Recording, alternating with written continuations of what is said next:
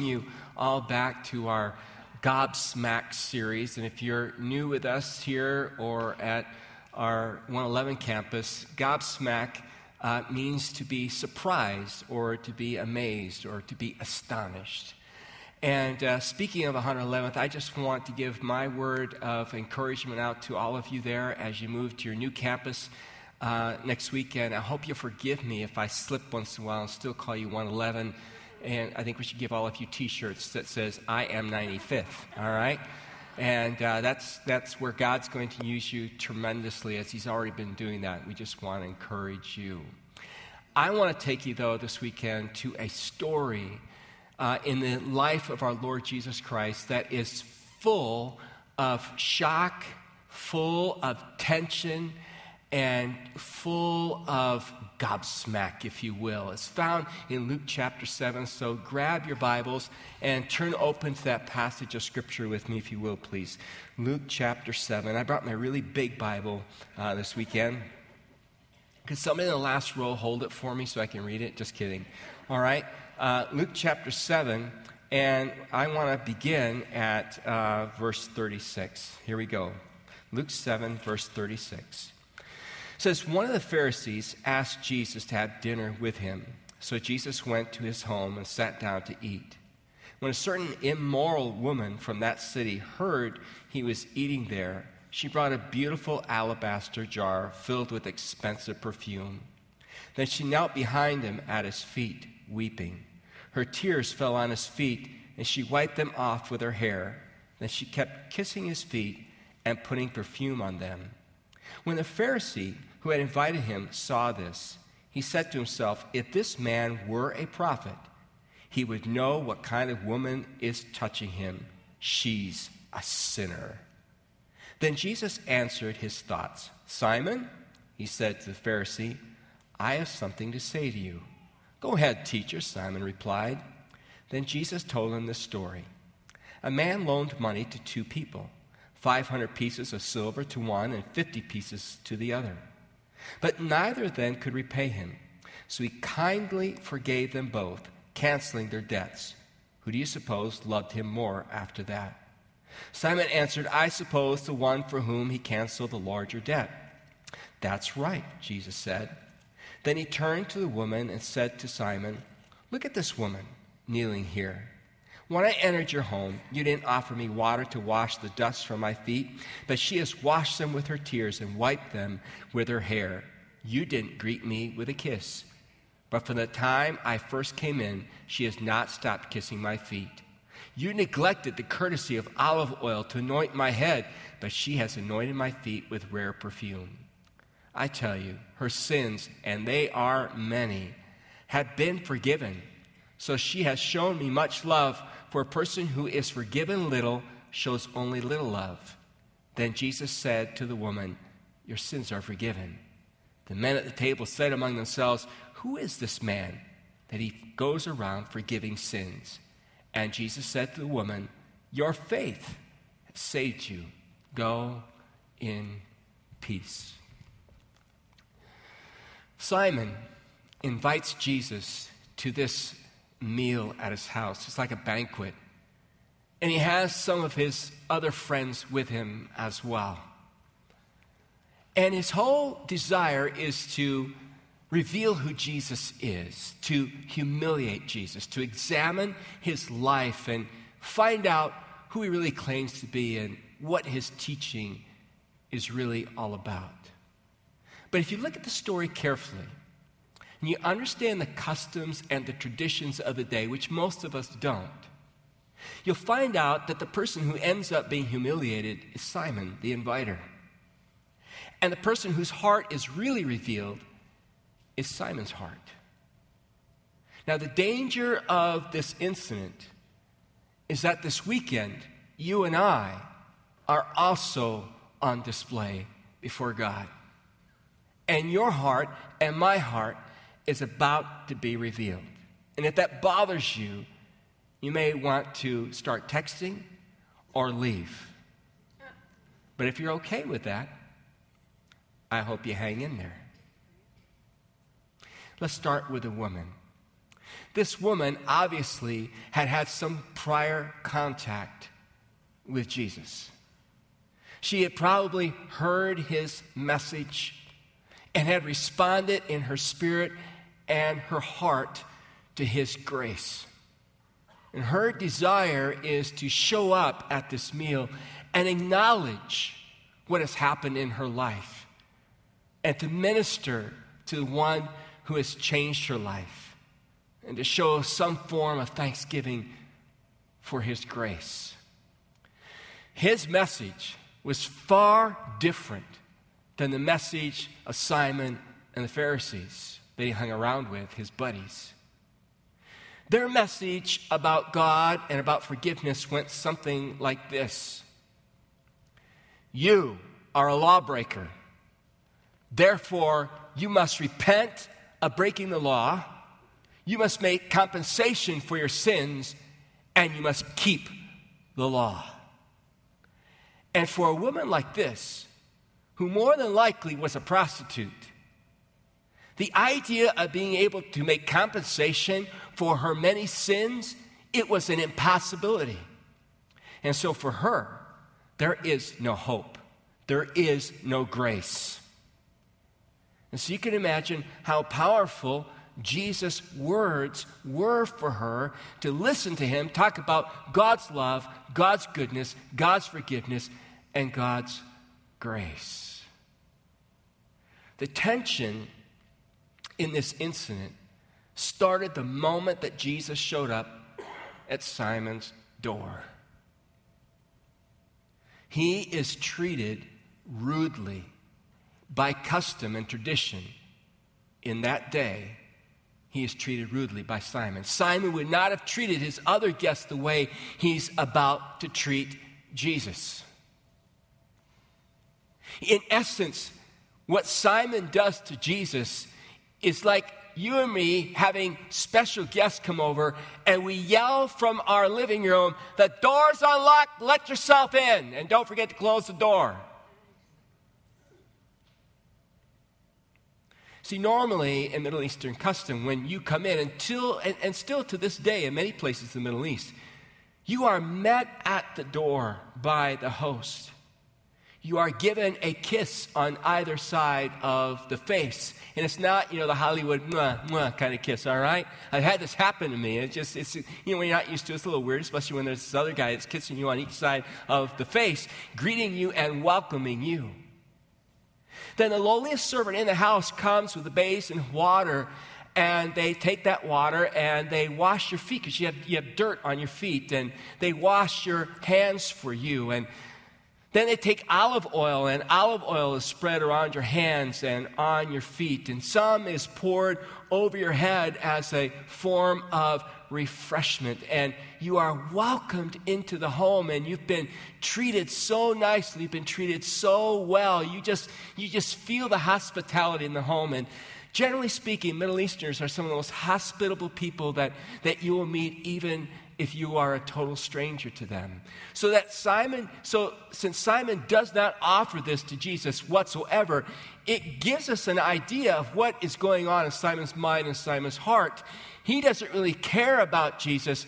He's just troubled by Jesus, and he's willing to do anything he can to humiliate Jesus and, in essence, to call Jesus on the carpet. Now, there were people there who observed that this tradition and this custom was not being offered to Jesus. And it would have created a bit of tension in that home. The woman was already there. It would have created a bit of tension in her life to watch how the one whose message had changed her was now being treated.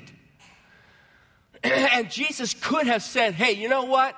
I'm not welcome here. Forget it." And he could have left. But he didn't. Jesus does something to ratchet the tension up another notch. He goes over and reclines at the triclinium, the low-lying table. I want to show you what it looks like. This becomes very important in order for us to understand what's happening in this story. The triclinium was just simply basically three tables that are placed in a U shape. We oftentimes think about the Last Supper taking place at this. And then what people would do is they would basically come and they would lie on their left elbow, all right, and they would then use their right hand to eat. So you can imagine Jesus coming to the head of the table, all right, and he reclines on his left elbow, right? His feet are extended behind him, and with his right, he reaches the table. And so all around the table, you have people reclining, eating with their feet extending behind them, all right? And so all the invited guests would be placed around the table like that. And so Jesus goes, and he immediately just goes to the table and reclines. And that was a point of tension because according to custom and tradition, the first person to sit down is always the senior most rabbi and the eldest rabbi. All right? And then they would follow suit. Jesus at this point is probably about 32 years of age. He certainly is not the oldest, most senior rabbi in the group as they think of rabbis. And so the fact that he just comes on in and he's been totally ignored and takes his place around the triclinium, around those low-lying tables, that would have been a shocker. Who does he think he is? Oh, we know who he is, don't we? Who does he think he is sitting down like that? What is going on? What is going to happen next? Well, this sinful, immoral woman happens to be there and watches how Simon and his buddies are treating Jesus. Now, the question is, how does she end up? Was she actually invited? Yes and no. Custom in those days, when you went to someone's house like Simon, who would have been well-to-do, is that people, because this would happen in an outside courtyard, people, the poor people, were allowed to gather outside and around the people like this, and they could observe the dinner party taking place. And when everybody was done eating, okay, these people then would come in, and guess what? You didn't have leftovers back then. Then the poor folks are allowed to come in, approach the table, and they can finish whatever is left. This woman heard that Jesus was coming to dinner. Word would spread very quickly, all right? A, you're hungry, and B, he was a rather controversial, popular figure. And so she has found her way, which took a lot of guts because she has a reputation. And somebody like her with the reputation of being an immoral woman, you'd have people kind of looking down at you. You'd have people gossiping about you. You might even have a few customers at that gathering. It took a lot of chutzpah for her to show up in front of all those people. But she's been touched by the life of Jesus. And from what we can gather in the story, it appears, and I'm taking a little different look at the story than you generally, if you've looked at the story before, maybe have heard. It appears that she is incensed, she is angered by how Simon has treated Jesus. By the fact that he has not shown Jesus the common courtesy, the common custom, and the common tradition that should have been shown to him, especially one who was a rabbi. And Simon calls him teacher, which means rabbi. And in those days, when you invited a special rabbi to your house, the least you could do was perform the customary traditions, the customary obligations of welcoming them and hosting them. But again, Simon had not. Well, she didn't have a basin, she didn't have any water, and she didn't have any towel. All she had was a flask of very expensive perfume, an alabaster jar of very expensive perfume. Basically, her life savings. And it appears that her intention was to take a little bit of that, after the meal or right before the meal and anoint Jesus' head with it, and maybe anoint his hands with it and anoint his feet, but she can't do that now. He's already reclining at the table. His head is unavailable to her and his hands are unavailable to her. All that's available to her are his feet. And I think that she decides in her mind that if Simon won't show respect to Jesus, if Simon won't show the customary obligation to Jesus, then she's going to do it. Can you imagine the looks in the room when she broke rank out of all those people who are watching? She breaks rank, walks forward. Simon's eyes glare at her with a death look. The others maybe perhaps push away from the table. This immoral, godless woman, what on earth does she think that she's doing right now? Can you imagine the tension in the room with the other people looking at her thinking, what on earth is going on here? Simon's thoughts are revealed to us. What is, this woman is an immoral woman. What is going on here? And she drops at his feet, at the feet of Jesus. She doesn't have a towel, she doesn't have water, but she has tears. She begins to weep. I think those tears are mixed with several things. I think they are mixed with a sense of repentance over her past. I think they are also mixed with a sense of gratitude and a sense of joy. And she has no towel. Her cloak would have been big enough. Her dress that she could have, wiped the feet of Jesus with those tears, but she doesn't. She does something audacious. She does something outrageous, prepared to be shocked even further. She uncovers her head. She lets down her hair. And with her hair, she washes his feet. With her hair, she rubs in that expensive perfume that just effused and filled the room with its scent.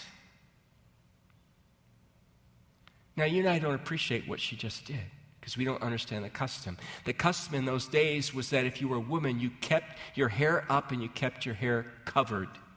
You never allowed, in public, you were not allowed to have your hair down unless you were a woman of ill repute. It said something about you. In fact, the rabbis went on to say that if a man's wife goes out into the streets and uncovers her head and lets her hair fall down, that man has the right to divorce her for that. The only time a woman lets her hair down is in the bedroom with her husband. And on the night of their honeymoon, on that very first night, after they have both committed to each other to be married for life, one of the most exciting things that happens that night is she comes into the bedroom, and for the first time, her husband sees her hair let down, and the wedding goes, and the marriage goes on and continues in full consummation. The rabbi said that a woman's hair was sexually enticing, and therefore a woman must keep it all covered up. We've come a long way, baby, haven't we? But that's how they viewed it. So for that woman to let her hair down and then take her hair down and then wipe his feet with her hair, wow, that was scandalous. What was she doing? What she was doing is she was saying to Jesus, my heart is betrothed to you. I belong to you. Nobody else wants me, but you want me. I belong to you. Isn't that beautiful? Do you know that you belong to him too? You belong to him. Are you willing to wash the feet of Jesus? I've really been thinking a lot about that lately. A lot of times we treat Jesus so casually. We don't really appreciate him. Like Simon, we don't really appreciate Jesus. Yeah, the door's open. Come on in. Shut it when you're done. We're just very casual with him, and that's a shame. And I'm not talking about dress, okay? Simon was one of the best dressed people in the house. I'm talking about the heart, our attitude toward him, our attitude toward his presence in our life. What's your attitude toward Jesus right now? It's an attitude of awe, an attitude of worship. When you come here on a weekend, do you have an attitude of awe, an attitude of worship? I'm coming in to gather with the other brothers and sisters in Christ. This is a sacred place. I'm going to get to sing to God. I'm going to give to God. I'm going to hear from God through his human servant. That's a whole different attitude, isn't it? When you get up in the morning and start your day, do you start your day with a thought that, oh, I'm waking up as a child of God. God is with me. God is going with me. No matter what valley I walk through today, God is with me. Do you have that continual sense of worship in your heart? Because you're so amazed what God has done for you. Will you step out of the crowd? Will you step out of the crowd that wants to just watch Jesus? And will you minister to Jesus in front of the crowd? You know, Jesus isn't real popular in our culture today. Not the Jesus of the Bible. People are skeptical about him. People make fun of him. People ridicule him. People want to liken him to another prophet like Jeremiah or Muhammad or Confucius or Buddha or someone like that. People are intolerant of what he has said and what he has preached. Will you in public, will you come around him and minister to him? Will you love him in front of others? Will you pray and talk about him in front of others? Will you read your scriptures in front of others? I'm not talking about being obnoxious, but will you unashamedly say, no, I love him, I know him, I'm for him, I'm a follower of his?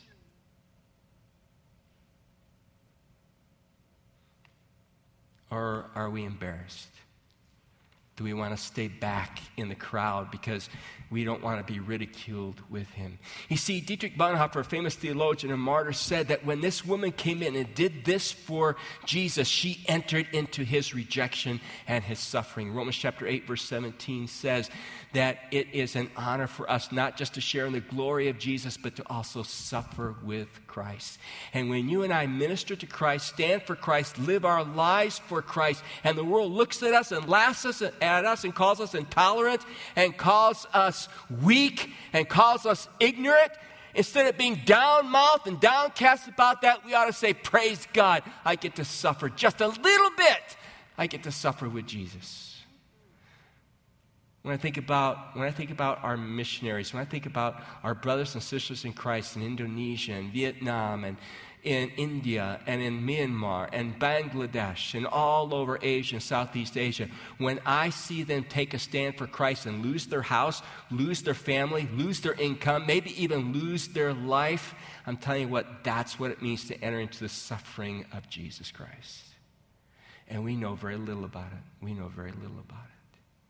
But as our country and as our world grows darker and more intolerant toward God, I hope you're not going to blend into the shadows, are you? I hope you'll stand out for who you believe in and what you believe in unashamedly for Christ. The room was so filled with tension now. You can't believe it. And Jesus knew what Simon was thinking. It tells us in the text. And he says, Simon, can I tell you a little story?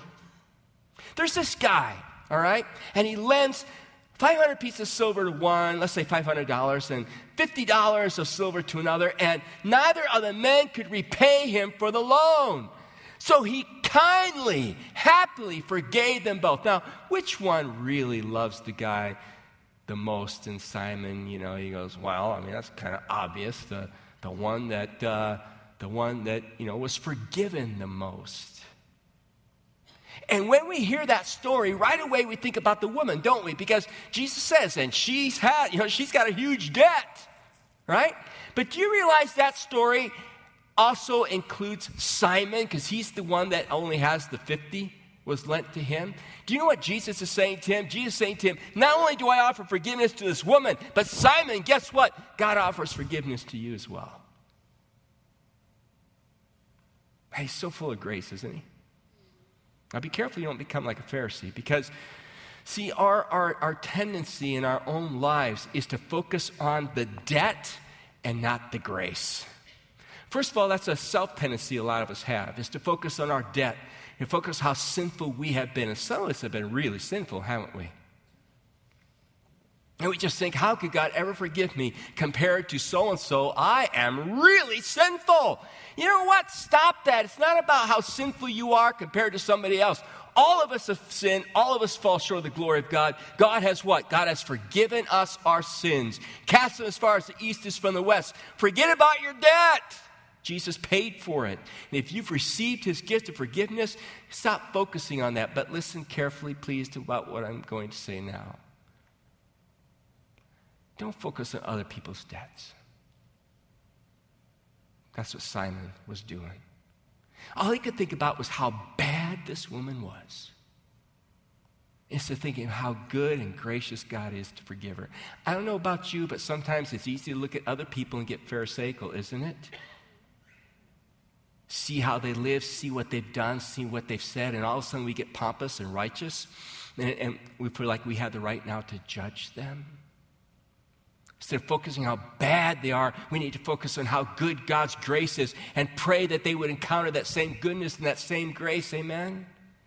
I think one of the greatest dangers we're facing in our country right now as Christians, I'm just really worried about this, is that we'll become so sick of this world. I'm sick of the world, believe me. What I see going on today, what you read in the paper, it makes you want to gag. It's so bad. It's an insane asylum out there. Honestly, the stuff that's going on right now in our culture is almost unbelievable. Happening here in America, and the tendency is to say, let's run from the world and damn the world while we're running. But Jesus said, no, go into the cesspool and show them my love and grace, because that's what Jesus did, right? Well, one of you agrees. That's what Jesus did. He waded into the cesspool of life to show grace and show forgiveness. Amen. Will you do that too?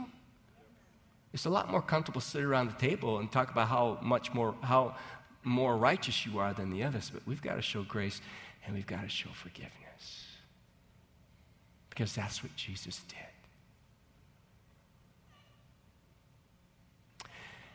And then Jesus carves out space for this woman in his family, in his kingdom.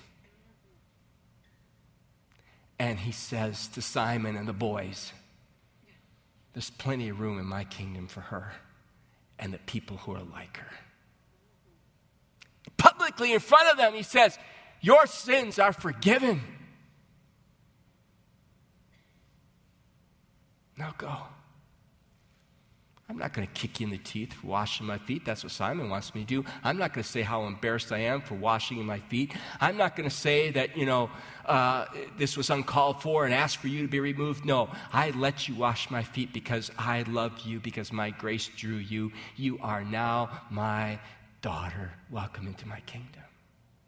And I'm glad there's room for that woman in God's kingdom, because that assures me there's room for you and room for me.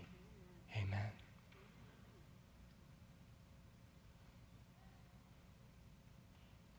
And I can imagine this woman thinking to herself, he is willing to get hurt for me,